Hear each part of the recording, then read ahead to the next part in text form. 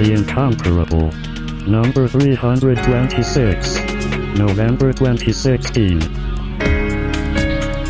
Welcome back, everybody, to The Incomparable. I'm your host, Jason Snell. We're here for an edition of, I guess you could call this Old Movie Club. Steve Lutz isn't here to actually say Old Movie Club, but it's a movie from 1983, so it's not super old. And this came up because the gentleman who usually brings us the old movies, Philip Michaels, was on Twitter talking about how he thinks that The Right Stuff from 1983 was an underappreciated film. Is that right, Phil? Did I do that accurately? That is correct. It's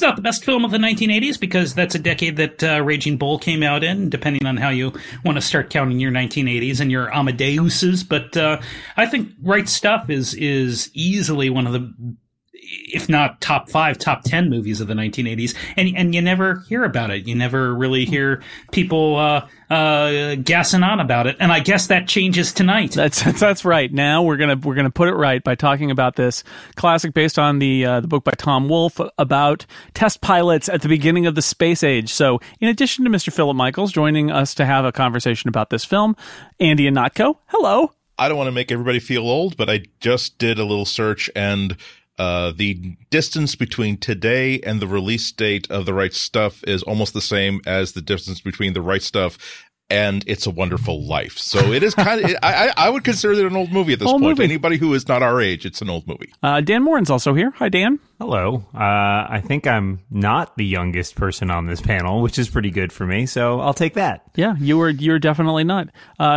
Perhaps the oldest person on the panel, but we love him. Hey. It's Dr. Drang. Welcome back. Well, hello. I don't want anything to put this podcast in a bad light. I'm talking about keeping our pants zipped and our wicks dry. Yeah, gentlemen. That's good. Somebody had to have that story, but we'll get to it. And yes, the youngest member of the podcast because he was born in the 80s after this movie was made. It's Stephen Hackett, my co-host from the space podcast Liftoff. Hi, Stephen. Hey, yeah, this movie came out 3 years before I was born, so if you old guys need to kick off early and go to bed, we can carry on. Dan and I have this covered. Woot! Old Movie Club. Can I send a personal message to all the listeners? If right now you're sort of pounding the dashboard of your car, wondering why nobody in the introduction said, "Come on, Jason, let's solve your problems and light this candle," I'm just as surprised and disappointed as all of you. I thought that I was being magnanimous and saying, I'm only the second person called. I'm sure that someone has that on an index card. They've been rehearsing that line. So it had to be, we got it out of the way. We've cleared that bit. We can move forward. So anyway, we're going to talk about The Right Stuff. I wanted to start with just pointing out Glenn, Shepard, just two of the names inextricably connected to the American astronauts depicted in The Right Stuff. Also Quaid, Harris, and Henriksen, because there's a guy named Glenn who isn't playing John Glenn, and there's a guy named Shepard who's not playing Alan Shepard. It's very confusing to me. I kept thinking, it's Scott Glenn. He's not John Glenn. He's not. He's Gordon Cooper. It's totally different. You also have Ed Harris not playing who he plays in Apollo 13. No, he's not. Like Ed Harris is two guys. Like what's happening? Two guys in NASA, one space program. A lot of characters who get played by multiple people in other films too. Like I was thinking about how I had seen From the Earth to the Moon, and a lot of these characters obviously exist there too, but all played by different actors who I have like linked with those people now. I think there may even be a couple actors in common between them playing different parts, and that's also strange. And so my wife and I were watching this last night, and I finished it today because it's 3 hours long. So we didn't. It's a very long movie. We ran. It's an epic. It is an epic, and we need to talk about that. But she was saying, the second half. What I really remember about that, I don't remember a whole lot. I remember the Apollo 1 accident, and I'm like, that was in the From the Earth to the Moon. That's not in The Right Stuff. It's a totally different movie. They barely even get to that. It's like mentioned as an aside at the end. I kept waiting for it. And when they rescue Matt Damon at the end of the movie, that's right. It is great stuff. It is the best. I think work for somebody who wants to do a supercut is all space movies. Just edit them all together. And that's one big, long movie set in space. When Alan Shepard destroys the asteroid with the nuclear weapon to save Earth. Fantastic. Oh, it's the Aerosmith song that really brings it home for me, though. It's Alan Shepard and Sam Shepard. They do it together, you see. But Sam Shepard is played by someone else, though. It's very confusing. So one of the funny things, so it is an epic. It's a 3-hour-long movie, and I think one of the you find out very quickly when you watch it or rewatch it, the pacing, the focus. There are a lot of different characters. I could argue that there are two movies here, and they're just juxtaposed against each other. We spend the first 25 minutes. This was the other thing my wife remembered before we started. She was like, "I just remember a whole lot of Chuck Yeager." And I was like, "Yeah," and it's the first we stopped when we left the Chuck Yeager story for the first time. It was 25 minutes into the movie. So when you go in thinking, "Oh, this is going to be about the astronauts," it's like, no, it's about the test pilots and astronauts. And we spend a lot of time with Chuck Yeager, and we keep going back to Chuck Yeager, and his story is kind of juxtaposed with the story of the original 7 astronauts. So I think that's one of the interesting things about it is it takes its time. It spends time with characters who, you could have gotten this down a half hour or 45 minutes easily by taking out Chuck Yeager. I'm not saying you should do that, but I'm saying... Oh, no, you should absolutely not. But I'm saying you can't do that to tell the story in this epic fashion... that's why it's a 3-hour movie, is because you need to be able to spend 45 minutes of it with one of the guys who's not even one of the astronauts, because the story is that big and there's so many characters in it. Well, and as it is, a few of the astronauts basically get nothing. Yeah. Wally Schirra is an extra in this movie. Lance Henriksen. I know, Lance Henriksen. Scott Carpenter, yeah. Carpenter, yes. And Scott, if you've read the books, there's a very large chunk of the book devoted to Scott Carpenter's mission in the Mercury program, and that is totally cut out. Yeah, it's just gone. Well, because it's hard to do Gordon Cooper and Scott Carpenter and tell the story of, well, they kind of either effed up or the system did not put them in a position where they could possibly succeed. You have to put them either in extreme danger and then they pull their way out of it, showing steely-eyed determination, or you find out that the wife and the husband were really about to just break everything, break the entire marriage apart, if not for the fact that they wanted to keep their health insurance funded by NASA. Just since you mentioned the Chuck Yeager part, I think it's very interesting because I think the best thing about this movie is what it has to say about myth-making. And the theme that the movie goes back to, and this is very much the organ that Philip Kaufman, the director, keeps grinding in the movie, is that everyone was saying, "Oh, these are the 7 greatest pilots ever," and really there was this other great pilot who didn't fit the mold, didn't have the college education or the stable family life background, and was kind of a wise ass who they keep out of the program in the movie. And I find it really interesting, the way that they use the press in the movie to portray the astronauts one way when we, the audience, see that something completely different is going on. And I really think that the Chuck Yeager character is as much as you can have an integral character in an ensemble piece like this, he is the main focus of the movie, and I think it's much the movie's what makes the movie so interesting. And it might be the reason that of all the performances in the movie, I believe Sam Shepard's was the only one that was graced with an Oscar nomination. Not that that's an indicator of quality, but absolutely right. It's interesting that you point out that we have this movie about the space program, and we spend the first half hour not talking about the space program, but rather guys flying jets in one of the most terrible parts of California you can actually go to. And that's a very deliberate choice by the director, and it wasn't a popular one because William Goldman, I think, wrote the first draft of the Right Stuff screenplay, and he hated this movie, and he hated working with Philip Kaufman, and quit the movie outright. So, and one of the reasons that he cited is he didn't like the fact that it held up Chuck Yeager as this paragon while making the other guys look like lucky stiffs who just sort of stumbled into it. I don't know about that. What I've always liked about I don't necessarily agree with that criticism, but it's the criticism he made. But anyhow, I'm done talking. I was just going to say that I like the way that you name a book and a movie The Right Stuff. It's obviously something that is so vague, but it tries to explain something that you understand as soon as it's put in front of you. And I think that some of the most powerful parts of the movie do come during that first half hour, when you're talking about these people who are fighting really, really hard to get into this place where you're doing this job where you will watch people die. And your wives will basically always know here's what a siren means. It doesn't mean that a police officer is going to turn off a fire alarm at a store. It means that's one of your either your husband or one of your friends' husbands has just died. And this is something that a job that very few people are mentally capable of doing. And although, of course, it was a lot of discussion between the difference between Chuck Yeager, someone who wasn't really known, of course, to history before Tom Wolfe featured him in the book. Obviously, he was first to break the sound barrier, but he was in that book of aviation records. He certainly wasn't a cultural figure.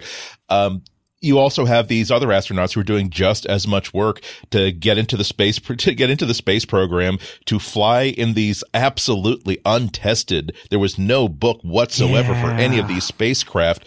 I mean, you're talking about, the reason why you needed test pilots is because they are used to there's nobody who can tell you anything about how this thing handles. This is the first time we've built and put one of these into flight, so we have no idea if we've built it right or wrong. So you have to be, as the quote from, I think was, Deke Slayton's autobiography, is like the difference between a test pilot and a regular pilot is that a test pilot gets into a bad situation and says, I got 30, I'm going to crash in 30 seconds. I got to eject. A test pilot says, I got 30 seconds. I bet I can still save this. So it's all of them, even when they do that collective mutiny against NASA, saying that no, you're not going to try to bully us into doing what you want by pulling our flight assignments. You either you're going to get you got all of your PR invested in these us as 7 heroes. If you want to find 7 other heroes, you're welcome to it. But we're sticking together and fighting to run this thing the way that we want to run it. So it really, again, the right stuff. What is it that makes you push past all that BS to focus on the task of getting killed at an altitude of 60 miles? So the movie starts after a montage of 4:3 grainy film footage. We end up with the first shot, and this goes to who these people are and what their job is, and what Andy was saying. It is a shock wake up of a woman who is basically going to be told that her husband just died in a fiery plane crash. That's where this movie starts. And narrated by the band's Levon Helm, you should point out. Okay.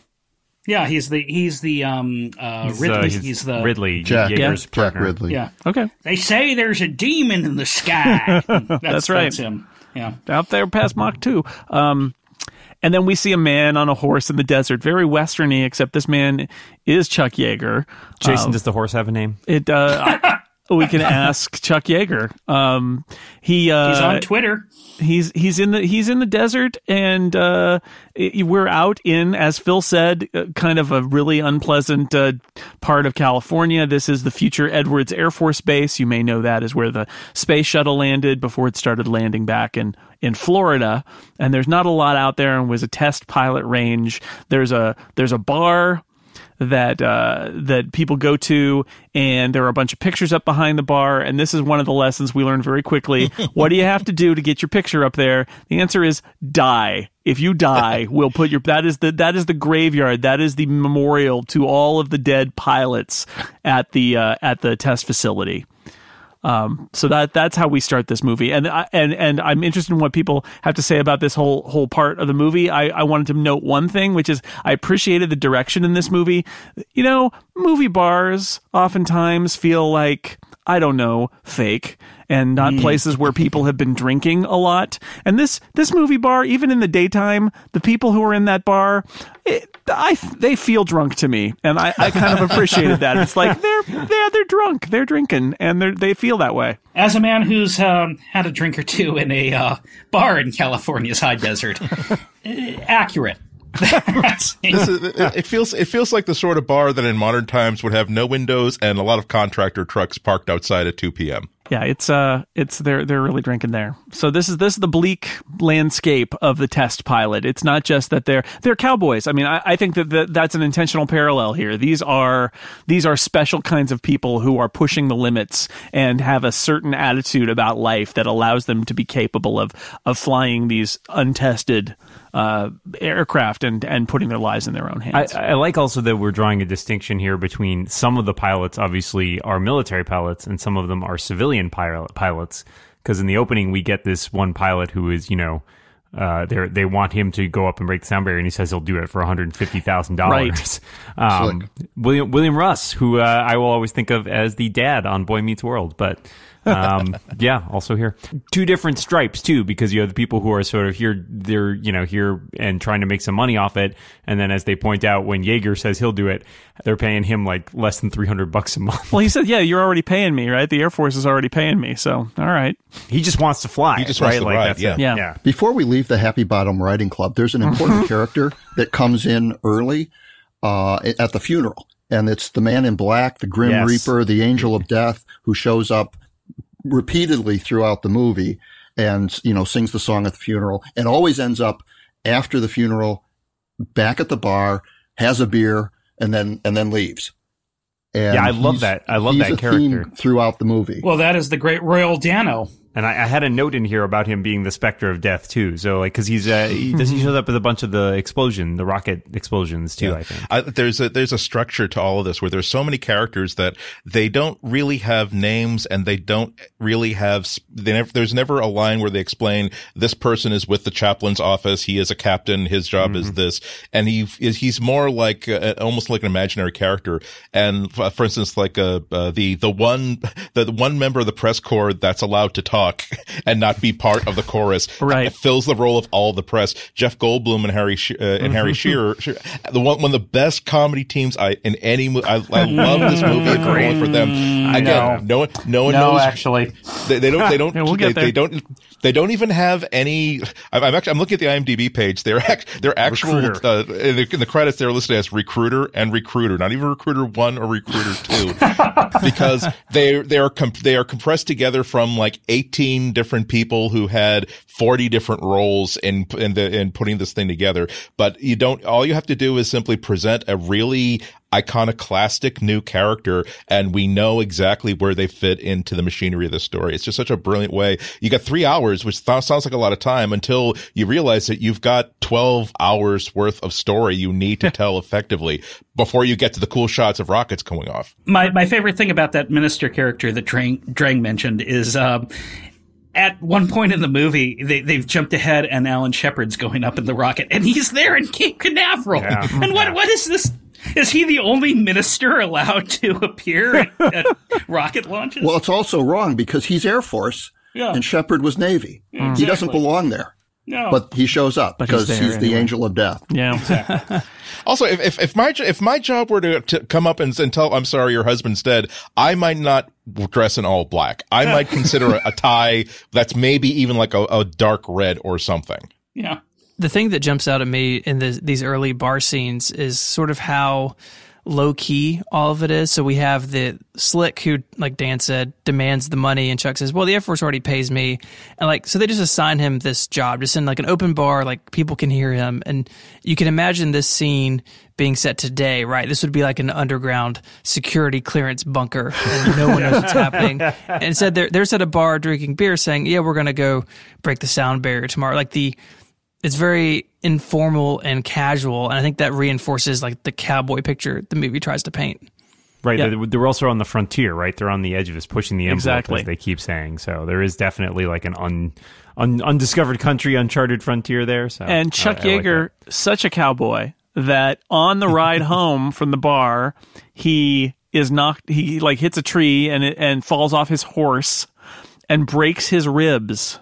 His wife, his wife comes racing his wife banter on horseback across the desert. Oh my God! Do you want to be Chuck Yeager, or do you want to be Chuck Yeager? Yeah, well, I mean, there's a whole thing with his wife in the bar, and they banter, and then there's a girl in the bar who tries to chat with him, and they point out that lady that he's going after is his wife, and this is part of their elaborate foreplay. Yeah, exactly right.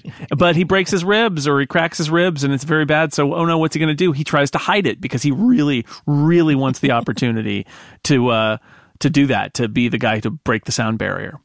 And so he ends up pulling a guy aside, and the guy just takes the broom from a janitor and saws the end off of it and puts it in his jacket and hands it to Yeager. Well, now he does measure it first. He does with his forearm. Yeah, but it's pretty funny that he's just like, I'm just gonna lay this down and just there it is. I got the reaction shot of the janitor is priceless when he hands it back the broom, and it's all okay. I guess I could sweep with this little short broom now. Yeah, that's pretty funny. But and then so what happens? Chuck Yeager goes up there, and we've been set up with all these failures that there is that demon that's out there at the sound barrier. But we hear the first sonic boom, which everybody down on the ground, or the first sonic boom that wasn't like a crack of a whip or something from an aircraft, and everybody looks like, well, he's dead on the ground, but he's not. He's flying around, and that's our 25 minutes with Chuck Yeager. He breaks the sound barrier and of course, I think there might be something wrong with this here Mach meter. It's started going. It's above 3 right now. I don't know. We all know that if you break the sound barrier, you have bought the sound barrier. Shame, really. Well, the best part of that scene, because this again is a sign of the script writing, where they don't do really a lot of explaining them. They just sort of drop you in. They have the publicity man who's going to call all the papers, and the Air Force man says, "Oh no, you can't do that because the Russians might hear you. The Russians, they're our allies." Yeah, and this is the explanation for why nobody knows Chuck Yeager. Yeah, too. exactly. It's very compact. It's very economical, but that's the reason why he's not known. He's not a hero, because there was no publicity then. It's a weird thing to say about a movie that's 3 hours, but there is some really compact storytelling that goes on in this movie. 6 years later, and we see Gordon Cooper, who is heading to Edwards Air Force Base, which is now, I think, changed its name by this time in history. Played by a fresh out of the womb Dennis Quaid. So young Dennis Quaid, so young. If you ever want to just bathe in the majesty of young Dennis Quaid, watch this movie and Breaking Away back to back, because it is just Dennis Quaid, you are young and beautiful and a Greek god. What happened to you? What happens to all of us, Phil? The march of time. Yes. I mean, you're better off than Randy, but still. So we get some more. There's smoke on the horizon. There's another funeral. There's a missing man formation, a flyover. A picture is put on the wall at the bar. But these new pilots have arrived, and it's not just Gordo Cooper, it's Gus Grissom too. And there's a major bar faux pas where Gordo says, how does a guy get up on that wall? No, say maybe one day you'll be putting my picture up on that wall, and then everybody just simply turns and says, "Oh, you stupid," and a word that we can't use. Oh, maybe we will be putting your picture on the wall. Exactly. I've no doubt that's likely now. Yeah, you are exactly that much of a rube. It's amazing. Dennis Quaid is fantastic in this. This is the ultimate Dennis Quaid role that sort of taps into his likable jerkability. Yeah. where I am fantastic and I know it, and I'm going to let you know you're not that fantastic. Yeah. I know, but I'm pretty good. Yeah. Imagine Gus Grissom's. You can't have a face that's that lined and weathered and experienced, saying those kind of cocky lines, but you can have Dennis Quaid saying it, and you know that, okay, well, hopefully he will learn better than this. We will find this charming. Someone who's old, you don't get old and say lines like that and get 1 year older than that. So that's a really good selection of casting. So this is, Yeager is the king here, but there are these new people that are coming in, and we know, if you know anything about history, that these are going to be the the future astronauts. Veronica Cartwright, who graced us with her presence in Alien, which we covered not too long ago, is one of the wives here. She's Betty Grissom. Yep. I should mention Barbara Hershey, who is Chuck Yeager's wife. My note there is literally just Barbara Hershey. Wow. That's This is your Barbara Hershey golden era. Yeah. This and Hoosiers. She had a Marion Ravenwood quality about her in this movie. So yes, the demon lives out further past Mach 2, and Chuck is going to chase the demon. And then the world changes. We cut to a room in Washington, I guess, and a door opens and a kid runs in and says, "It's called Sputnik." And they say, "We know. Sit down." I enjoyed this bit. I enjoyed that repeating bit. Yep. That is a good bit. Can we talk about the recruiters now? Let's talk about it. It's now because this is our recruiting. How do we find who will be an astronaut section? So this is going to be me as the lonely man in the room. I like Harry Shearer and Jeff Goldblum in many things. I don't really like them in this movie. I really think tonally it's all over the yard. For a movie that has a great deal of humor here, they're a little bit out of place and out of time to me. And part of the reason might be, if a few years ago, Wired did a oral history of The Right Stuff, which is still online, and reading it will actually take you longer than watching the movie. And apparently, if that's to be believed, Goldblum and Shearer had no lines, and if the direction was just, say some stuff. Hopefully, it'll be funny. And and some of it is, and some of it I feel sort of breaks the mood of the picture. That's my feeling about those two. It's a bit broad. Yeah, broad. That's my criticism. But let's recall that their job isn't to carry any of the drama of this movie. Their job is they got two important jobs that are really, really tough jobs to do. One, they're laying pipe here. They are basically here to deliver a whole bunch of backfilled information that the audience is going to need as we go through the movie. And they also need to serve as some of the connective tissue through a section of the movie where the story is going all over the place. And if we don't recognize these two guys who are going from a hotel room to a place to an aircraft carrier, we're kind of lost and adrift. We're sort of following these two guys around. And so to make them anything more than a bunch of stuffed shirts that are there to here, read this card, make sure you say that we're at Ennis Air Force Base now, and that this person has just set a speed record. You have to leaven it with some comedy, and they do it so well in such simple ways. I imagine these two guys just come up with the idea of, like, as they're waiting to be told that, okay, the cameras are set, we're about to do a take, Harry Shearer's like, quick, switch coats with me when we get out. I'll be putting on your coat. You'll be putting on my coat.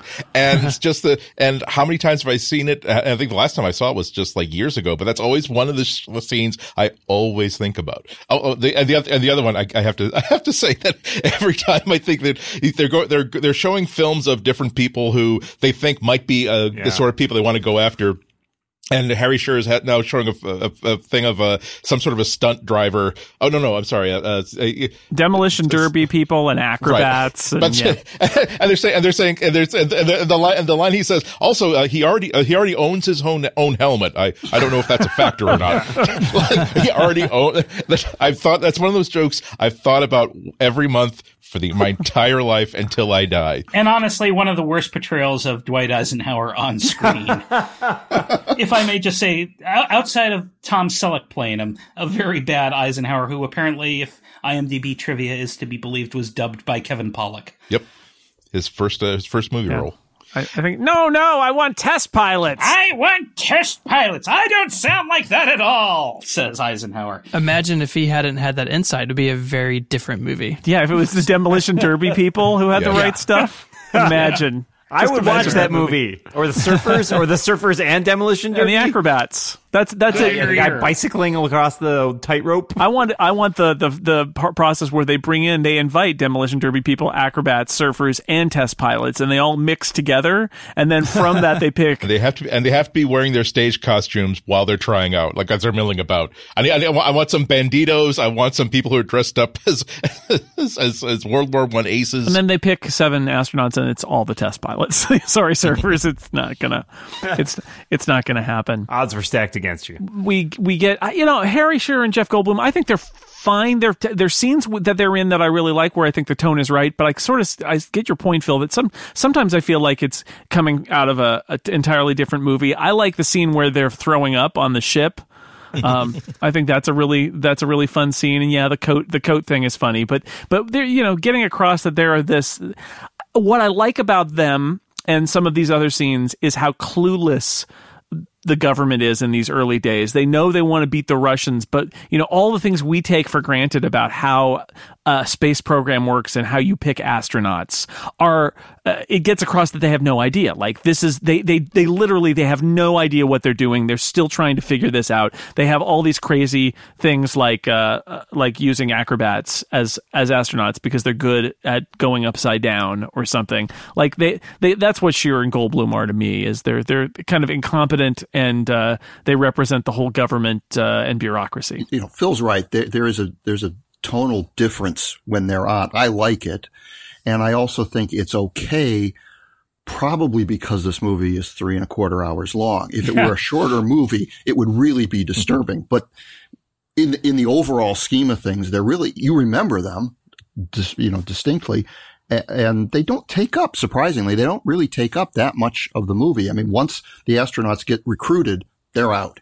It's also kind of cool when you compare how we see everything that's going on at NASA, and we of course know that, or NACA, whatever the agency was at that point, that of course they have no idea what's going to happen to a human body when they try to put it in space. They have no idea what's possible. They have no idea what skills are going to be useful, and so they are like chickens with their heads cut off. But meanwhile, all the government knows about the Russians is that they've put a satellite into space, which we didn't know that was going on, and we only get reports that there is this mysterious black chest trench-coated figure walking in the distance with heat waves above him, called the chief designer. No one knows his name. They only know that he's bald and really Russian looking, and that maybe they're getting ready to do a space platform that's going to bomb us. They're going to try to seize control of space, and they might be so far ahead of us we can't possibly keep up. And so on that basis, it's really cool that we show that we've got people who essentially are like, well, what if we were to just like make something like a giant tetherball and put men in it and keep swinging it and then like sort of cut the cord and it will fly up in the air, and maybe that's how we'll get people into space.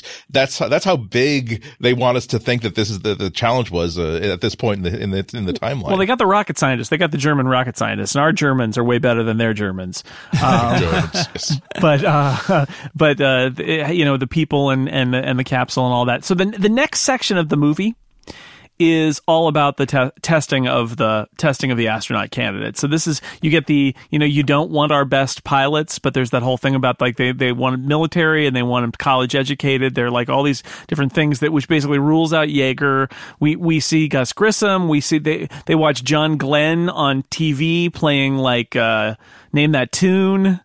Right, they got and so we meet all of them here. Not Sam Shepard, Alan Shepard. See, I did it. I knew I'd do it. It's Scott Glenn, not John Glenn, and he's playing Alan Shepard. They do a lot of like physical tests. There's they're sizing each other up. They have to keep a ping pong ball in a tube while blowing bubbles, which is a fun scene where they're kind of falling out, and then it's Dennis Quaid, like, who he just wants to break the record. So like he waits a second after he breaks the record and he's like, yeah, and then he looks down the table and two other people, including Shepard and Glenn Glenn and Carpenter. It's like patiently are just checking their watches. Yeah. Meanwhile, Nurse Murch and her mole, who I think got separate credit, are like watching everything just passionately. I enjoy the and also of course the inter-service rivalry between the Marines and the Air Force and the Navy. And we should probably discuss briefly Alan Shepard's impressions. Jose Jimenez. Well, so it's Bill Dana on the Ed Sullivan Show doing his Jose Jimenez character, which we can question that. But then, they put they hang a lantern on it because they have the Latino orderly or whatever who is disapproving of it. Played by pro football great Anthony Munoz. Hall of Famer Anthony Munoz. Not his actual voice, yes. Whose voice was that? Dubbed in by somebody who with a very, very strange, deep voice that has nothing to do with Anthony Munoz's actual voice. So they do hang a lantern on that I mean, because he's like, again, the Jose Jimenez stuff is kind of questionable, and then Shepard kind of pushes it even further. But they do all of the Hispanic people are in the elevator with him while they're going up in the elevator with tubes coming out of their butts in another scene that is fascinating. And they ask, they're like, your impression's very good, but what you say is very bad. BAD.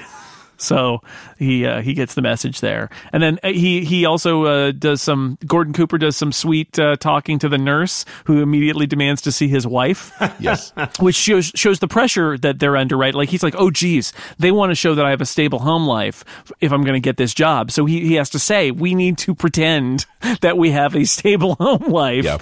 And she comes out and says, I told them that we were great. I lied. Yeah, there's a lot of real truth and a lot of things that they were talking about obliquely. And yeah, their marriage was kind of over with at that point, and they were staying together only because at that point, nobody knew what would happen to your career if we were an ascendant in that role as a pilot and you get a divorce. And so that's why there's a lot of, we can fool around, but we can't fool around to such a point that our wives will actually divorce us. It was a tough road. Yeah, because they don't know if everybody wants these jobs. So if you're getting a divorce, do you just or have been divorced, do you get thrown out? They don't know what the issue's going to be. So he's like, let's just not rock the boat, and we'll just keep doing this. I don't know how you guys feel, but in looking at the runtime and looking at my notes being broken down by sort of scene, the whole testing segment of this movie feels really long, and I guess they're trying to get the point across that we don't know what's going to happen. Like, we have to put you through all sorts of stress because your eyeballs might get sucked from their sockets. But so we're going to shock your arm for a while until it's completely numb. Why? I don't know. We'll see what that does. You're going to love it. We're going to put you on a shaking chair with 2 fried eggs on your eyes. Yeah. Because you might run into that situation in space. Anything can happen in space. Some of it is also the building, not only the rivalry, but the camaraderie, right? When that becomes important later on, very as much they realize that they have to band together. Yeah, that's something that keeps coming back to me, is that they are competitors and they are also a unit. And that's fascinating to me. But I think there may be somebody with no military background. I feel like that maybe is a military thing too, right? It's like you are going to snipe with your compatriots, and you may want to end up doing better than them, but in the end, you're all on the same side, and you're all going to take care of each other. And we see in several instances where they turn on a dime to join up and exert their own authority when they can. We see that back in California with Yeager and what's his name, the Scott Crossfield, who hits Mach 2. Right, there's rivalry. He's upset that he didn't get there first, but then there's a congratulatory comment kind of at the same time. Right? Doesn't he eyeball his wife too? That was a little weird. You're going up tomorrow, aren't you? Yeah, I'm going up tomorrow. So now they get introduced, and we get this other aspect of it, which is the public relations part of being an astronaut. And there's a line later in the movie where Dennis Quaid basically says they're going to have, it's right at the end. He's like, they're going to build me a house, and I get paid by Life magazine, and I get all this money, and I haven't even been in space yet. And it's like, you noticed that, did you? But this is it. So the amazing thing about this press conference that they have is that everybody's doing the like mumbly one-word answers, and then John Glenn basically like takes a microphone and stands up and begins to hold court, and everybody else is looking like, oh geez. But it also kind of gets them all going, and they all start doing, saying more things about it, and this leads to, so there's that, and then there's the meeting with My Life magazine where Virgil Grissom wants to be called Gus, and it's like, that's no good. What's your middle name? It's Ivan. Okay, Gus the astronaut. All right, we're going to do that then. Well, the press conference thing also, I think, sheds light on, obviously Glenn goes on to have a career in politics, and it's pretty clear why between the, being an astronaut. He's incredibly personable and well-spoken here. And so you can kind of see like he's got that angle played out. I also my favorite line from that entire press conference scene is Shepard saying, I attend church regularly. I know. And the forced grin that Scott Glenn does when he delivers that line. Amazing. Oh, yeah. Regularly. I laughed at that too, Dan. That was so transparently fake. It was fantastic. It kind of is who John Glenn is, though. Earlier on, again, through all the testing, part of the reason for the testing was to show everybody, here's who these two people are. And of course, it's good for that breathing test. It comes down between Scott Carpenter and John Glenn. And then finally Carpenter, is out of air like a half a second before John Glenn said, well, boy, John, you really gave me a run for my money there. Well, I was egged on by you, Scott. And then of course the toughened, more veteran guys were like, my God, look, it's Archie and Jughead. Yeah, that's right. So that those are the people who would not even like, I'm not playing an angle.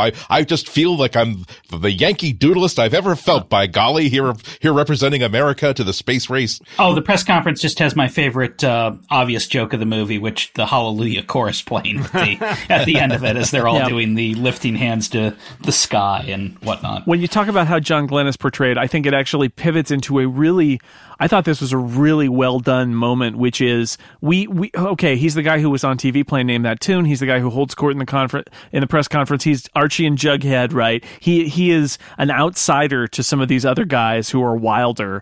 And then when they all are meeting and all of that, and John Glenn's wife doesn't talk to them and to the other wives, and this is a moment where it totally plays into who does she think she is? Very standoffish. John Glenn and his wife are obviously, they think they're better than the rest of them. They don't want to be seen with him. You can see where that story's going, and then you cut to them in the hotel room afterward, and she has a terrible stutter, and is shy, and she wasn't being standoffish at all. It's a completely different story than the one that you're led to think is going on. I thought that was really a really nice double back on the story there. I was amused to find out that actress is Zoe and Emily Deschanel's mother. Wow. Yes. And the wife of the cinematographer, Caleb Deschanel. Yeah, the other thing about that scene is that it shows, and we see this later on as well, that John Glenn is not playing the super good guy. He really is the super good guy. Yeah. I mean,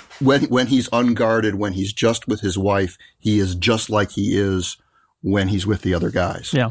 And just like he was in the press conference. Hey, Stephen and I talk about space a lot and on our podcast, and I was thinking of SpaceX in the next section of scenes, because there's a really nice montage of lots of rockets exploding spectacularly. And it's just a reminder, hey, you guys are supposed to be riding this. And it's just, it looks like it's archival footage, which they were able to do, of every rocket just blowing up, and occasionally, and the scientists pressing the buttons to launch things and then watching. And then the one first off, there's the ones that just light and then just go down, which are so sad. And then there's the one that goes off and starts veering off course and they have to blow it up. And then there's the one that gets up there and they're like, now it is exploded in the air. It's just an amazing set of failure. Or how about the one where the only thing that happens is nothing happens, then they cut to the very, very top, and just the parachutes just go.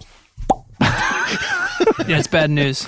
They had a lot of trouble with those early rockets, and they moved from we're getting way ahead, suborbital to actual orbital flights. They increased the size of the rocket, and those were even more failure prone. That's what they said to John Glenn, right? It's like, well, those rockets, they're not. We're good luck, buddy. I like that they use it in the movie. They're continuing to drive home that these guys do crazy, dangerous things for a living. But it's also an opportunity for them to band together and say, there's that scene in a little while where they confront some of the engineers, and you can kind of see some of that brewing as they're standing there watching the rockets explode. They sort of stare at disbelief, and then you can see frustration growing in the group. And I think that's it's a nice picture. Yeah. I just really like the one guy who has to press the launch button every time. Jittery German man. Just press it. Yeah. Today that's all done by computers. Like no human touches anything. But then it's like the guy. Like what if the guy sneezes and then hits it like a second later? Does something bad happen? No one knows. Yeah, that's how they screwed up all those earlier launches. You have allergies. Get out. You press the yellow button. That's the explosion button. You're supposed to push the red said button. lunch, not launch. Oh. Yes. I read an article in Air and Space that, without getting too deep into a rat hole, that was really interesting. It posited that one of the reasons why the Russians had such a head start was because their atomic weapons were really, really bad and ours were really, really good. So as a result, because ours were really, really good, they were small and light and reliable, which meant that they developed really, really small, not terribly powerful rockets in order to deliver them. Whereas the Russians, theirs were big, huge, heavy, and clumsy, so they needed big, heavy rockets, which were already able to launch an actual human into space because that's how big they were. And because they were such unreliable weapons, they knew that if we want one of these to take out New York, we're going to have to fire like 80 of them. So we're going to have to learn how to manufacture them in as many copies as possible. And so that was why they were able to do Sputnik first. That's why they were able to do Gagarin's flight first, because they were already building. It turns out that if you build a rocket for a crappy nuclear warhead, you're building one for a really good manned space program. There's a bunch of, we get some beach scenes, it's just fun. I having been to Kennedy Space Center a couple of times, and I stayed on Cocoa Beach at one point, which Ed Harris talks about a little bit. It's just to give you a little flavor of, especially in the 60s in Florida, and those sleepy beach towns that suddenly were in the center of the space thing is pretty cool. And there's this set piece that we go to a couple of times. There's a bar with a swimming pool window behind the bar, and that's where we go next. Where Alan Shepard's he just loves Ed Sullivan. He's laughing, but the point of the scene is largely the groupies. They're referred to as the cookies at one point. The woman who says 4 down, 3 to go, suggesting she has slept with 4 of the 7 Mercury astronauts, which leads into John Glenn kind of lecturing everybody else, all of the other ones, about the playing around that's going on, and the response is strange because so he's basically saying, look, we are, this is PR, and if it gets around that we're awful tomcatting guys, then it's going to reflect badly on the program and on the country. The response is interesting rhetorically because he kind of doesn't address that issue at all. He just pivots, and is it Shepard? Just pivots into a completely other issue, which is the fact that their job is so simple that a monkey could do it. Yeah, it's including the line, and get ready for the bleeping out part because I'll bleep this out. The classic line that made me laugh so hard, which is the issue here is monkey. Yes, well, how can you argue with that logic? The issue here is monkey. Of course it is. Which is not wrong, because this is a famous true-to-life complaint that the astronauts had, that although they were trained test pilots who were brought in to do this, the job did not require any of their skill at all. It was a capsule essentially made for a monkey. It's automatic, and that leads to the real unification after this kind of ugly scene with John Glenn, which is the astronaut rebellion, where they basically tell the designers, you're going to give us a window, and you're going to give us an escape hatch, and you're going to give us some controls, because we are pilots, not monkeys. Or chimps. Chimps aren't monkeys, but forgive them. They're just pilots. The icy contempt with which the engineers just address, there is no hatch. There is no window. You will call it a spacecraft, not a capsule. The spacecraft. Yes.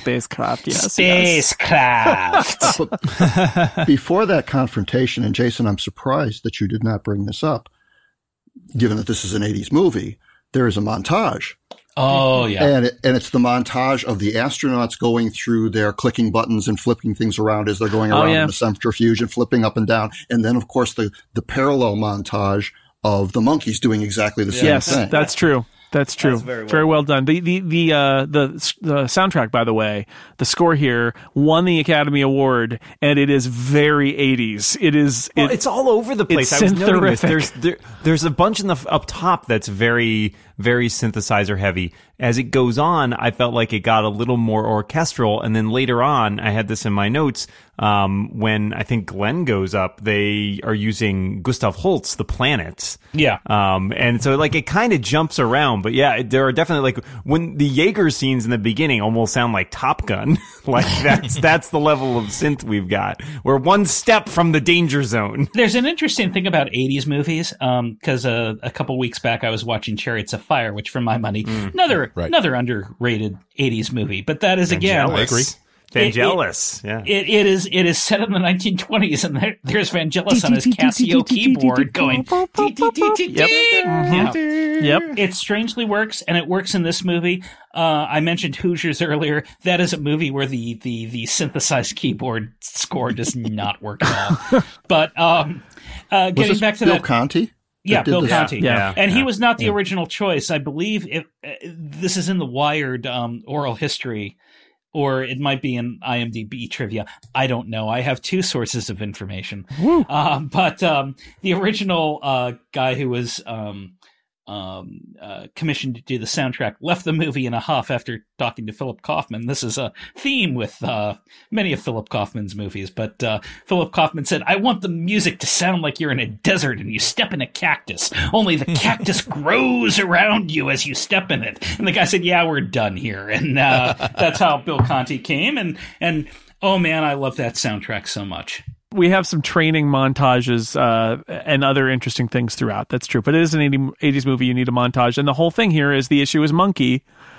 Are they men or are they just monkeys, highly trained monkeys riding in an automated space capsule? But again, this is one of those good moments where they turn, and there's another one later where they basically... they were desperate to get into the program, and they would do anything.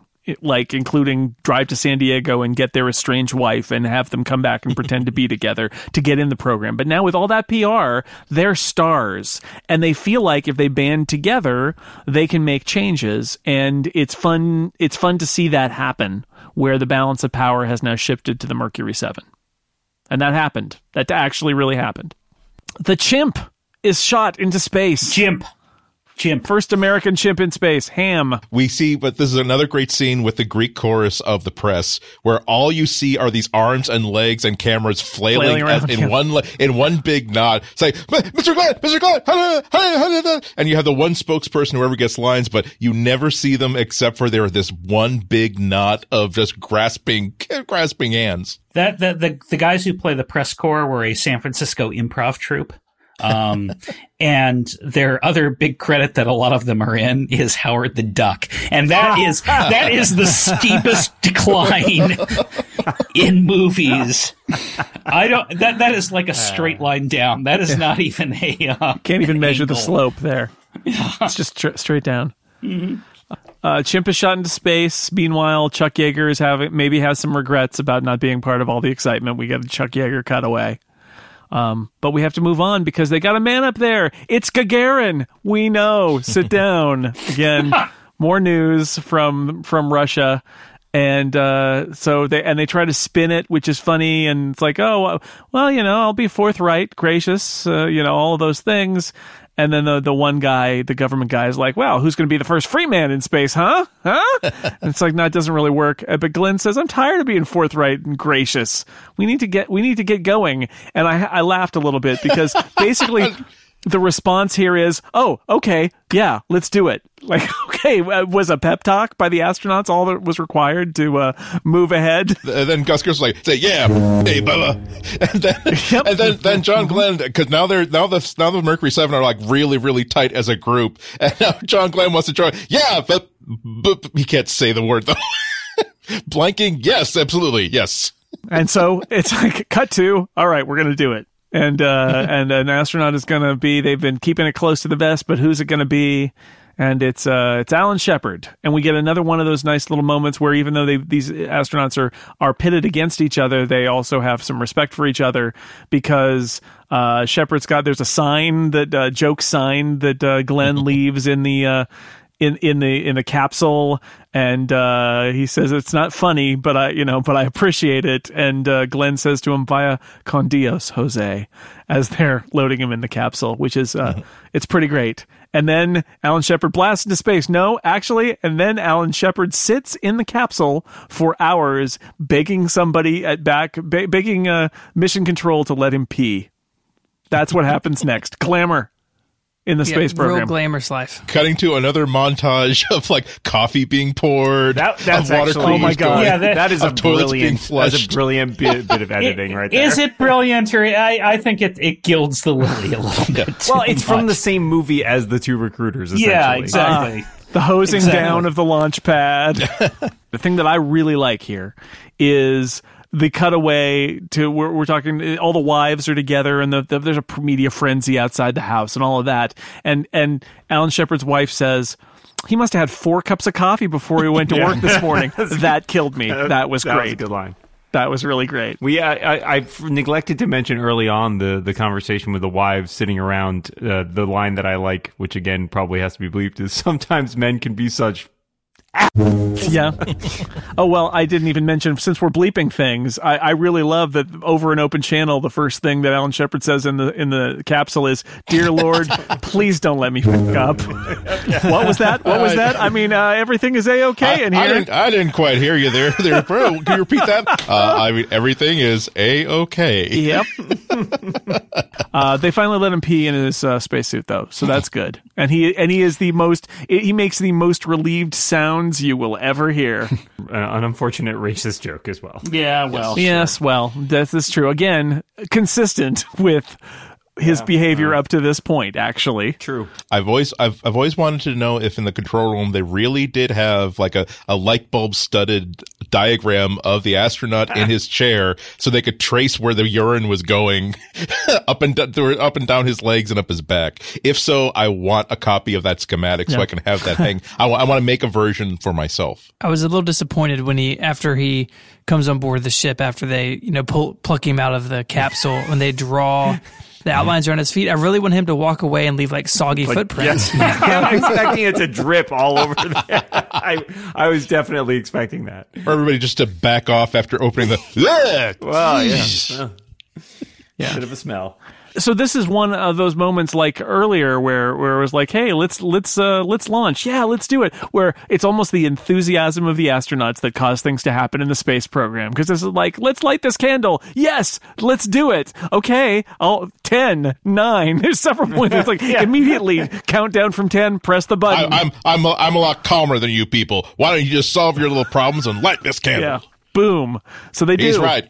Correct. Light the candle. So they do, and he launches, and in re-entry, there's a lot of shaking, and I had that moment of like, oh, see, you've been through the high G's and the shaking because you made all those ridiculous training tests. So that's all good. And he gets to listen to a band play and go to the White House and cut immediately from like it's possible he's about to die because no American has ever done this before, and then okay, as soon as you survive returning to Earth, you are now unto a god. Yeah, marching band, ticker tape parade, go to the White House. Is going to be commemorative. You're spliced into archival footage. Yeah, and the Germans sing some songs. I like that cutaway. That meanwhile, German rocket scientists are very happy to sing a song. Yeah, when you go into space, everything that you brought to space with you has value, which is why Gus Grissom has a whole merchandising plan to bring a bunch of little objects into space and then sell them upon his return to Earth.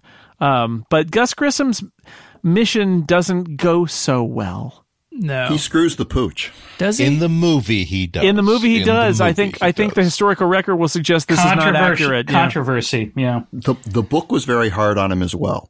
Right. Yeah. The movie was consistent with the book, and I think knowledge has sort of shifted since the late 70s when the book was written. And at the time, nobody inside NASA seriously believed that he had pulled the hatch himself. Yeah. Nobody. As a matter of fact, at the very, very next flight, Wally Schirra did something that I'm not sure if it was even part of the flight plan, but after everything was secure, everything was safe after splashdown, he intentionally manually blew the hatch just to show that, okay, here are the bruises, here's the damage that will be on your arm if you actually push that button. And so given the complexity of this thing where relays were tripping just on their own because of balls of solder that were just rattling around making contact, it should be known that if anybody's getting some of their history from this, nobody inside NASA seriously believed that it was anything other than a technical malfunction. And when they finally pulled the capsule Liberty Bell 7 from the bottom of the ocean, now there's a theory that maybe the housing around the hatch is what failed, not explosive bolts. So just dissuade yourself of any idea that he might have actually screwed the pooch. You can also see it in his career, which is that he was in the Apollo program, and if he had not died, number one seat in Apollo. Yeah, if he had not died in the Apollo 1 accident, he would almost certainly have been the first man on the moon. So his career was fine. And there's a reason why Scott Carpenter did not chose to retire after his one flight. There's reasons why other astronauts seriously chose to retire after their first flights. It was because the director of astronaut operations made it really clear that, okay, there is no way we are going to let you anywhere near space, right, anytime ever. So if he had screwed up, he would not have flown again. Yeah. This is the dissonance section of the movie with where it really deviates from reality to drive home the point it wants to make about, again, myth-making. And where's my ticker tape parade? I want a full refrigerator. No Jackie? Which I like her outrage there, because it's the implication is we got you stuff so you can cook meals in this thing. And she's like, what do cook meals? What are you asking me to do here? She wants to meet Jackie. She doesn't want to be Mrs. Squirming Hatch Blower. Yeah. Oh.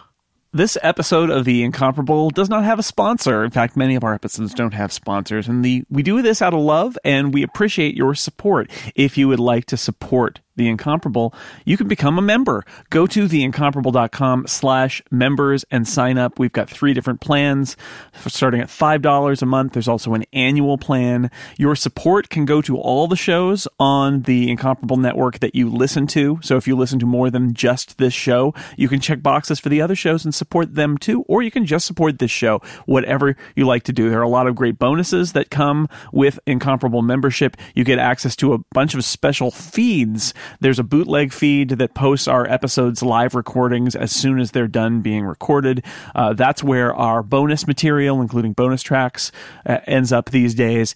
And there will be a bunch of members-only specials that we'll be producing early next year. And depending on your level, you may also get some stuff in the mail. So go to theincomparable.com/members if you're not already a member, and show your support for the show. And thank you very much for listening.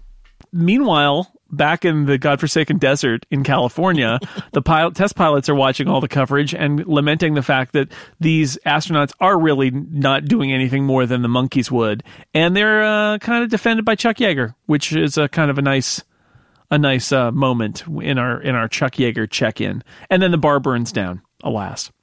John Glenn gets the call. The Russians are orbiting. So they're going to scrap the suborbitals and go for orbit with the sort of not well tested. It's not been tested, John. Yeah. I know, John. We haven't had a lot of luck with the Atlas. Yeah, but they're gonna do it, and so LBJ really wants to come into John Glenn's house and talk to his wife. There's lots of colorful LBJ dialogue here too. I don't know if the LBJ is any better than the Eisenhower. Phil, what do you think? No, but that's just because since then we've had Bryan Cranston doing LBJ, and that's gonna knock you back a peg or two. This LBJ feels just like a generic Texan in a limo. Yeah, it's basically just, look what I brought you. Yeah, it's not great. Right. No. You get the back and forth where the guy gets sent by LBJ and he's like, the vice president wants to come in. No, tell him no. What do you mean no? Go get, and he goes back and forth, and finally they get John Glenn on the line with his wife, and the Mr. Head of the astronaut program is like giving him the eye that he has to let the vice president in, and he just tells his wife, they're not coming in. You tell him that John Glenn the astronaut told you it was okay, and he hangs up the phone. It's just like another great moment where it's like, well, what if I change the assignments and you won't get a flight? And again, they all pull together. Who you gonna get? Who you gonna get? Yeah, that was kind of brilliant. I like that scene. Not only that, but all the astronauts' wives supporting Mrs. Glenn. Yeah. Now they know her. Now she's part of the group, and they know, no, we're not going to let you in. And yeah, they're protecting her as well. That's a beautiful thing. Yeah, and capped off by the Mojust of LBJ's limo quaking just in rocking rain. back He's and forth. losing it in the limo. Mm-hmm. So I feel like, as Glenn gets ready for launch, I feel like we move into the last phase of the movie.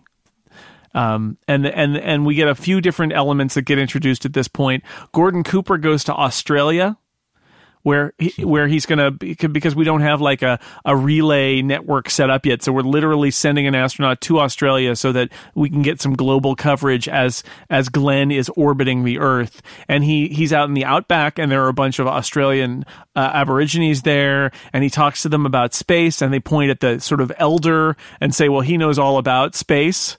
From looking up at the stars and his wisdom and all that, it's kind of interesting. It's an interesting moment. And we come back there a couple of times as he talks to him, and everybody's looking up at the stars. This scene is horseshit. I'm sorry. This is just garbage, and it's hippie trippy. Oh, maybe we're all made of stars. Yeah, maybe we are. Just get back to the space stuff, dude. And I like this movie. I know. It's I thought it pushed it a little too far, but there's also some drama here, because there's a question about if the heat shield is going to remain on, and there's a question of what they tell him, which Stephen, when we watched Apollo 13 for the liftoff special, I was reminded of that here, that this is the debate, which is, if there's nothing they can do we tell them that there's a possibility that something has gone wrong? Now, in the case of John Glenn, there is something he can do, and they tell him to do it without telling him why, and you get it. He's kind of got that, like, okay, like he knows something is going on. Whereas, like, no, we're gonna give you control, and we're gonna leave those there and not eject them, and that's a nice back and forth between the astronaut on the ground and the astronaut on the ship. It's Scott Glenn being at his Scott Glenniest, which is, they're debating, it says that he's a pilot. You tell him the condition of his craft. Yeah, which goes back to the whole test pilot thing, right? This is the pride of their professionalism here. That they need to know. In fact, test pilots, they need to know what's wrong and what the status of their craft is. That's part of the deal. But they kind of don't tell him anyway. They kind of still just say, well, let's just leave that on and see what happens. Yeah. And of course, the first thing he changes immediately from wow, do you suppose these little gadgets might be alive, to the steely-eyed missile man professional. All right, I'm going to adjust my attitude to change my angle to de-steep and XYZ, math. Like, okie dokie. All right. Yeah. At least he'll be busy while he dies. So there's a dramatic, and this is what this movie is. If it's got it doesn't have a traditional structure, but if it did, would be the moment of climax in the movie. This is the fraught re-entry of. Speaking of climax, yeah, well, so while he's enduring, like, now he's suffering more G's than a conventional reentry, and shaking. So he starts like humming the Marine hymn, and now back on the radio, Gordon Cooper has to laugh because he remembers being in the men's room, in the stall next to him while they had to produce a sample during the testing, and he was also and he had to say, he tends to hum sometimes during stressful moments. Fantasization followed by masturbation, culminating in ejaculation. So that's the exciting thing here. It's a fraught re-entry, but in the end, John Glenn gets a ticker tape parade. Oh, yes, he does. Yes, he does get a ticker tape parade. Meanwhile, Chuck Yeager, still flying planes. He's still out there. Still flying planes. Just a reminder, Chuck Yeager, still getting it done. Still flying planes. Still trying to set the stupidest records in the hey, we're going to see how far up we can fly before we die horribly. Yeah. Still making $300 a month. We'll check in with Chuck Yeager one more time, and that's going to be very interesting. But first, this is sort of like in this interesting kind of coda of the movie. Welcome to Houston, everybody. So they're going to start the Space Center in Houston. Everybody in Houston loves the astronauts. They gave them land. They're going to build them houses. They're going to give them furniture. All of these things because they're going to. And to this day, you know, Johnson, now named after him, Johnson Space Center is in Houston. Look what I brought you! Great moment in here where a dude walks up to Alan Shepard and says, "Which one's Glenn? He's the one I want to meet." Oh, people are the worst. First American in space, man. Come on. There are lots of people in 10-gallon hats. My note says so many cowboys. There are a lot of cowboys in this scene. Apparently, there are a lot of cowboys in Texas. It definitely feels like the whole Texas scene could pivot very quickly into some sort of cult gathering. LBJ's cult.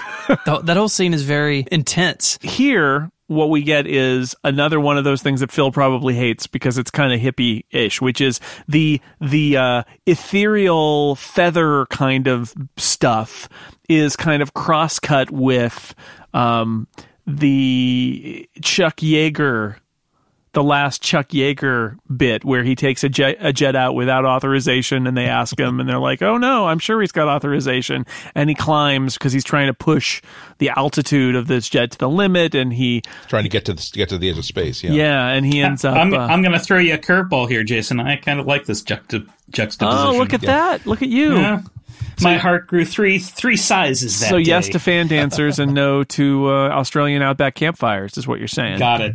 Yep. All right. What about fan dancers at Australian Outback? Well, I would love to see that. So he flies higher and loses and has to eject. But this is, right. I mean, this is the kind of culmination of we keep wondering about Chuck Yeager, and here he is. He's trying to kind of, on a simple level here, he's trying to get to space his own way, right? And it doesn't really work. Because you have that nice, I do enjoy the shot of him catching sight of the stars, right, as he's just about at the the top of his flight there, and it's like this is as close as he gets to get because he wasn't picked. Very, very Icarus-like. It's Moses being allowed to look at the promised land, but not actually getting to go there. Maybe he just thinks if I fly high enough, maybe I can actually get to space. Yeah. Don't do that. It's bad. That's bad. It's not going to work. In the book, the parallel program of flying planes into space was talked about a lot. And, Kaufman wisely cut it out of the movie because it was already 3 hours long and it would have gone forever. But this is one of the little bits that you get that is, very prominent in the book as the continuation of what's going on at Edwards and this parallel program. And who is it? David Clennon, is the actor. There's also a bit of dialogue where he talks about, the money's being cut off. There's the last of its kind, I guess, because right now the astronauts have the only ticket to space. It's gone entirely toward the NASA thing, and that's just a small bit of what was a pretty big part of the book. Yeah, which is interesting too. I was thinking about from the perspective of today, where it often feels like the tables were flipped again, and a lot of money gets devoted to certainly military jet planes, and less in many ways to space exploration. Mm-hmm. But you can't help but really be impressed by just the contrast where you have this every time they launch an astronaut into space in the movie. It's a point of here are the number of people it takes just to get him into the cockpit. Here are the number of people that are just standing by to put out the fires. Here's the number of people in the control room. Here's the number of people. And of course, when you have these planes, it is a man walks to the plane, climbs up the ladder, radios the tower to ask, okay, is there anybody in front of me that I'll crash into? Wants to say, nope, there isn't. Go, Godspeed. And they just simply take off as a one person who's controlling every aspect of this flight. Whereas the astronauts are in a position where if something goes wrong, they're there to take over the controls and fix it. There is nothing that happens inside that plane. So of course, it's this lonely project. The desert couldn't possibly be a more evocative place for the stuff to happen because it is going to be Chuck Yeager. He's the only person who can get himself up there. He's the only person who can get himself back. And so when you can contrast that particularly with the scenes in which it's not not just the Mercury 7, but you've got these hundreds, if not a couple of thousand people in this big auditorium, all these lights and all these noises. And you have this moment where, and maybe this is a little bit of a hippie scene, in which suddenly, like, each one of the astronauts, while the Sally Rand is doing the dance, seems to like hear like this sound that only the astronauts can hear and get distracted while Yeager is in trouble or approaching the veil of space, saying that there is still that one thing that's going to connect everybody. And then when Gordo Cooper is getting that, finds that 28 cents worth of maturity that he has, and he's asked, who's the best? Hey, Gordo, right. Who's the best pilot you ever heard of? Well, I'll tell you. The best pilots they're just pictures on a wall somewhere, and actually the wall isn't even there anymore. And then he's finally knocked out of his reverie. Oh, best pilot in the world? Well, you're looking at him. Yeah, it's a much bigger scene at perfectly the right place in this movie than it might have appeared on the page. Love it. Yeah, it's I want to go back for a second to what you said about that Alan Shepard scene.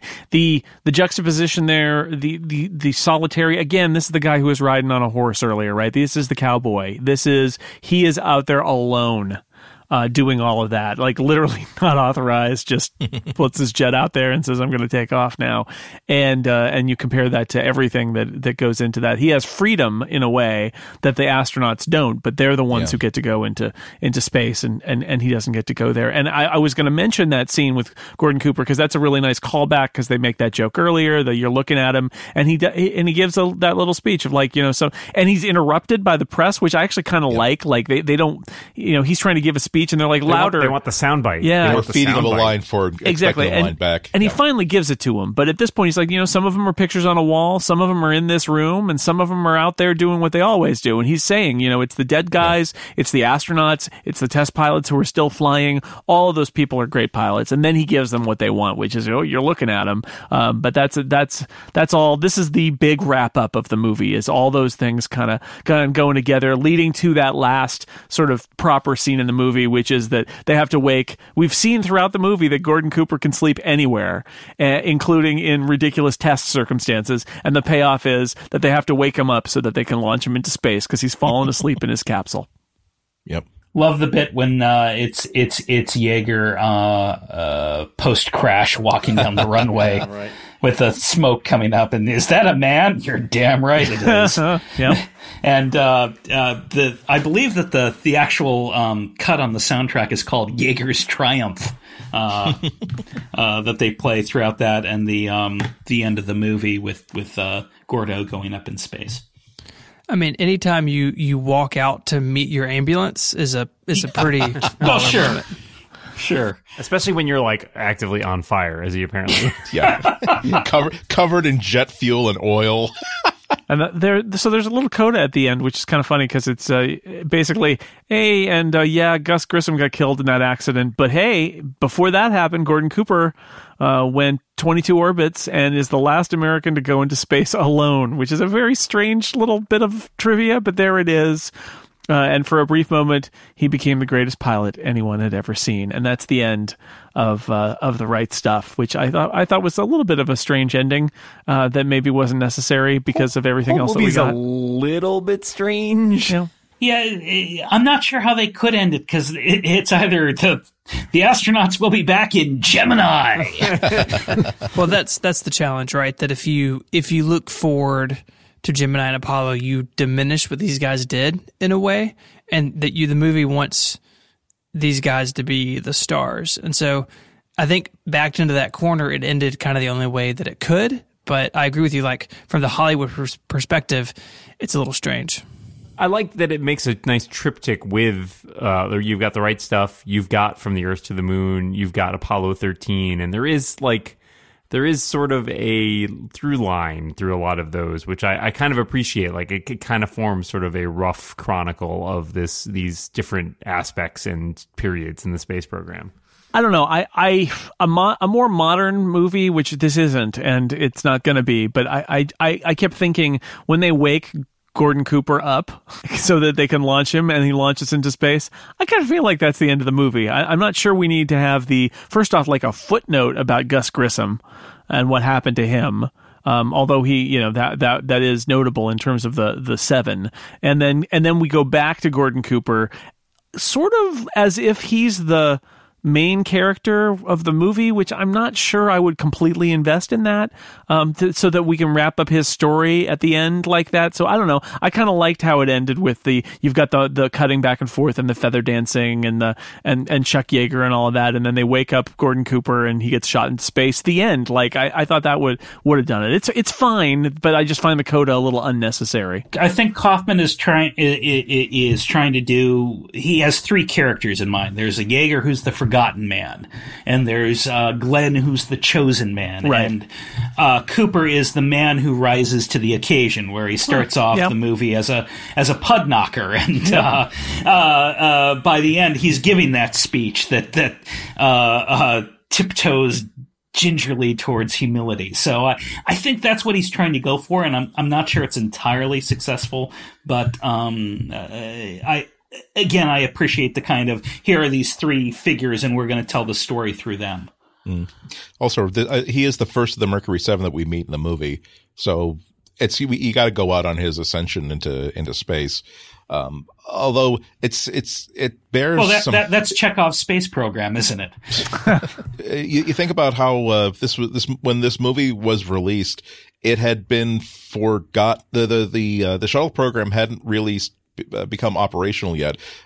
Challenger was still about 4 or 5 years away. And I think that there were so many triumphs that NASA accomplished during all of Apollo, and even through Mercury, with the exception of Apollo 1, that I think people had forgotten that no, this isn't you. This isn't you. They drive into the car, they get into the car, they turn the key, and unless there's an accident, everything's going to be okay. I think everybody needed a reminder that this was, every second there was, again, just one loose ball of solder somewhere in that spacecraft, floating and falling weightlessness. If it simply bumps against the contacts in a relay, boom, they're dead. So they needed to be reminded that this was a very, very difficult thing that they were being asked to do. So what did everybody think? Dr. Drang, what's your overall take on the right stuff? Well, I think the book is better than the movie, but I really do like the movie. I think there are interesting politics in the movie. I think this is very much a movie of the Reagan era, even though there are plenty of cynical parts in it, but there is this sort of overarching patriotic aspect to it that kind of fits in very well with the Morning in America time. I remember distinctly at the time people thinking that this movie might have an effect on the presidential race, or at least the Democratic primary that was coming up the following year, because Scott Glenn was running. No, John Glenn was running. Scott Glenn. There's a lot of menace in Scott Glenn. So it was kind of interesting. And I remember a political cartoon of the time where people are coming out of a movie theater and there's a marquee behind it saying they're obviously coming out of the right stuff. And the character is saying, well, that decided it for me. I know who I'm going to vote for, Chuck Yeager. And that's, so there was a lot of talk about the movie having some effect, and obviously it didn't. One of the things that I really like about the movie is the unusual casting. And, Phil mentioned, Levon Helm, which I think is an unusual choice. I don't remember him being in a movie before this. He may have. I mean, he's been in movies, certainly, but this may have been the first one. And he's not given a lot to do, but he does it well. And he does the narration part. Anthony Munoz, well, that's kind of a weird thing. And I don't think that was very successful. There was the obvious stunt casting of Chuck Yeager as a bartender at the Happy Bottom. There's a great scene, actually he's very well used. So when Harry Shearer and David Clennon are talking about who gets to go, and Yeager doesn't fit the profile because he doesn't have any college. The real Yeager is looming over them in the background and kind of looking askance at them. It was pretty funny. Steven, what do you think of this one? I'm predisposed to enjoy space movies, but I think the length of this movie and some of the pacing really aged it for me, where I didn't particularly enjoy, especially the middle part.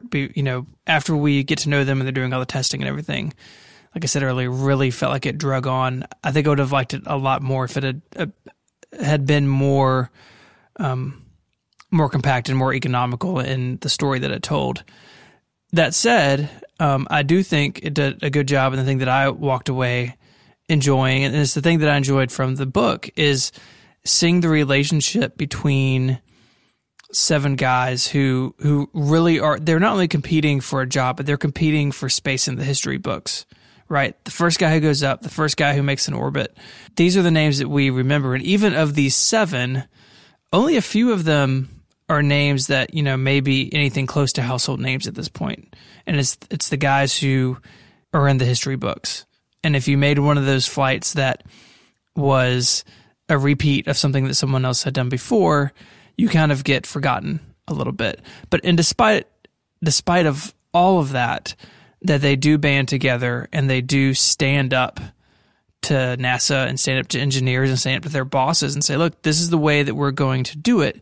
You chose us to do a job. Let us do that job.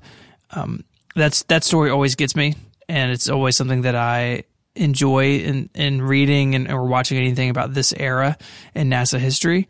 But I think that this particular example is a little long-winded for my taste. The young people today with their movies, it's all cut, cut, cut, cut, cut. Well, it does feel, I mean, it is of a style. This is an epic. They still make really long movies. They do, but this has that feel of something epic in scope and willing to take its time with a lot of it. And I think I agree that there are places where it sags a little bit. They don't make them like this anymore. That is for sure. Dan, what's your take on The Right Stuff? Yeah, epic is a good word for it, although I think it lacks the strong through line of a lot of other sort of epic movies. Someone in the chat room mentioned Lawrence of Arabia, sure. At the top, which is one of my favorite movies. Absolutely. Which, has a much stronger sort of plot line than this does. And, obviously you always run into trouble in both of those cases adapting something that is historical. You're also challenged here because you're dealing with essentially 7 or 8 guys as opposed to one person mainly. I agree with Stephen that at times it feels kind of long-winded, and some of it is just that the structure of it is a very, very strange movie. It feels like a loose series of vignettes, sort of hung together. And as Phil pointed out earlier, it's also, there's like some weird tonal shifts, with the broad comedy versus, the very serious sort of historical impact of it. So I felt very mixed up, but I enjoyed it overall. I like some of the comedy because it does lighten what could otherwise be kind of dreary at times, especially for a movie that has aged in this way. I think it's a movie that is long, and yet some of that length probably could have been filled better. Because, I think about some of the long lingering shots on Yeager in the desert, and it's like I appreciate the story of Chuck Yeager, but perhaps there is a better way to use that time, even if you wanted to maintain sort of the longer epic feel to it. I came, having never seen it before, I came in with my knowledge mainly of the space program from like other sort of dramatizations, and I was interested to learn a little bit more in some stuff that I definitely didn't know about the development of this period in the space program. But it's overall, I would give it a thumbs up, and I would be very positive about it. But it is definitely a movie of its time, as I think Dr. Drang said, and it sort of resonates in that way. Because it has that sort of specific, not only the filmmaking, but just the sort of mood and tone of a lot of it. But I think it certainly deserves to be seen, and it's a solid film. Andy, judging on everything you've said tonight, you don't care for this movie very much, right? It's still one of my favorite movies. And when I first saw it, I didn't know very much about the space program. So it's not as though I was coming in like seeing ticking off. Okay, I hope we get to see the point in which Wally Schirra like blows the hatch. Like, okay, oh god, we didn't get to see that. I see. Everybody's in. I disagree with the. I did not have the same experience of thinking that it was too long. I can't help but think of Roger Ebert's famous line that no good movie is too long, no bad movie is short enough. I think that this is as long as it needed to be for the tone that it wanted to adopt. I think that they made it really, really clear from the very beginning of this movie that this is not going to be an action movie. This is not going to be one where we're not going to linger over things. We're not going to give the actors time to have their pauses and just look at each other. We're going to make sure that you understand this world that we're going to throw you into for the next 2 or 3 hours. And it doesn't mean if you thought that was too long, of course, that doesn't mean that, you don't appreciate, long form storytelling, or you don't have the ability to pay attention to maintain focus. I'm just saying that I didn't have that reaction. I really liked every part of this movie. Although I don't deny that there are certainly scenes and entire sequences that could have been removed.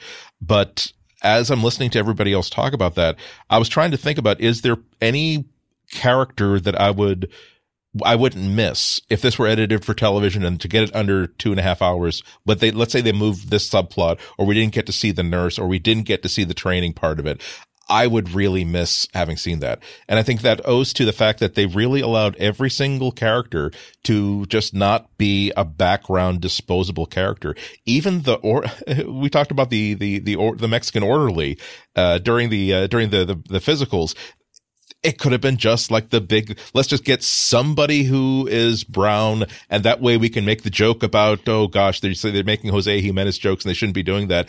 They gave him lines and they put him in a situation where he is absolutely in control. He owns this scene of just walking these 2 astronauts all the way back to where they're finally going to get some relief from this thing that's been shoved up their butt. And also they've given him a scene that, believe it or not, it's that one line at the end of that scene where Shepard is, of course, like a child, both in stature compared to the orderly, and also the idea that he's about to, drop his pants, saying, how am I doing? Am I going to make it? Yes. Yes, man. I think you're going to make it. You're going to be an astronaut. Yeah. Yeah. Dubbed and in. So that's what I'm getting at. There's nobody who's disposable. Again, there are things you can cut, but there's nobody that is like, okay, well, there was no point to that. So as I'm saying, I'm very, very happy to have spent 3 hours in the world that these people created, because they decided that, I think they had an awareness that we're asking 3 hours of these people's attention. We don't want to waste any of that time. And we don't have to do that by having things explode every 30 seconds. We don't have to have all kinds of trumped up drama, but we have to make sure that whatever we put on the screen, there is a high level of craftsmanship, and people don't feel as though that time they spent watching that character was wasted. So no, I thought it was really wonderfully done. I'm very happy to exist. I do think the special effects stand up very, very well.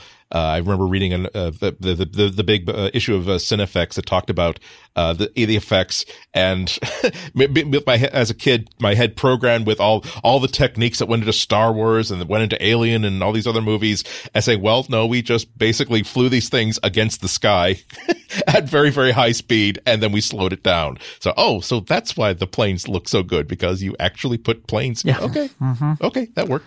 So yeah, I have it on Blu-ray, and if they release it in 4K, I will be the sucker who buys it again in 4K, because I will watch every single bit of it.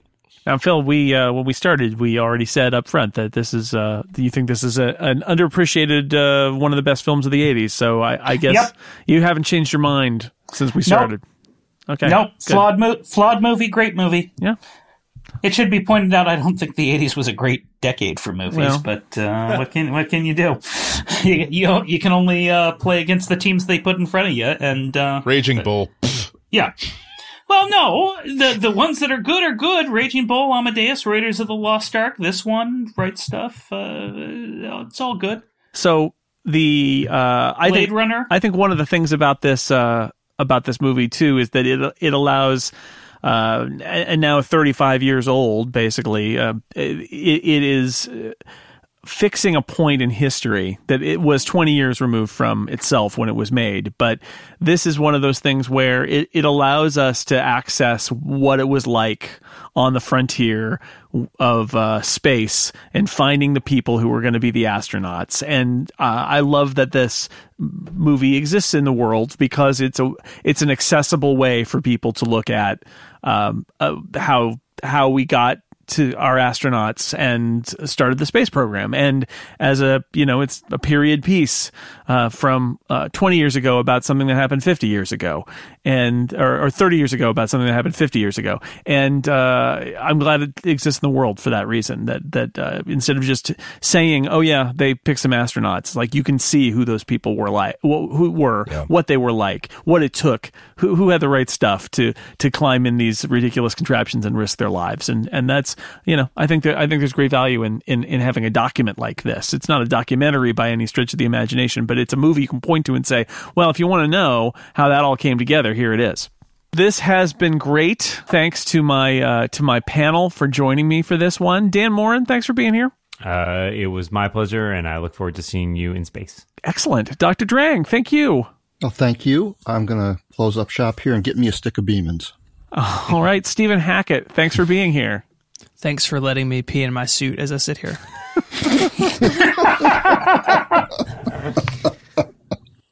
Andy Anako, thank you. It's called Sputnik. Yeah, we know. And Philip Michaels, of course, thank you. Well, it seems that we're coming to the end of another podcast. A little bit of a disaster along the way, but we'll get you there in time. And just sit back and good night, everybody.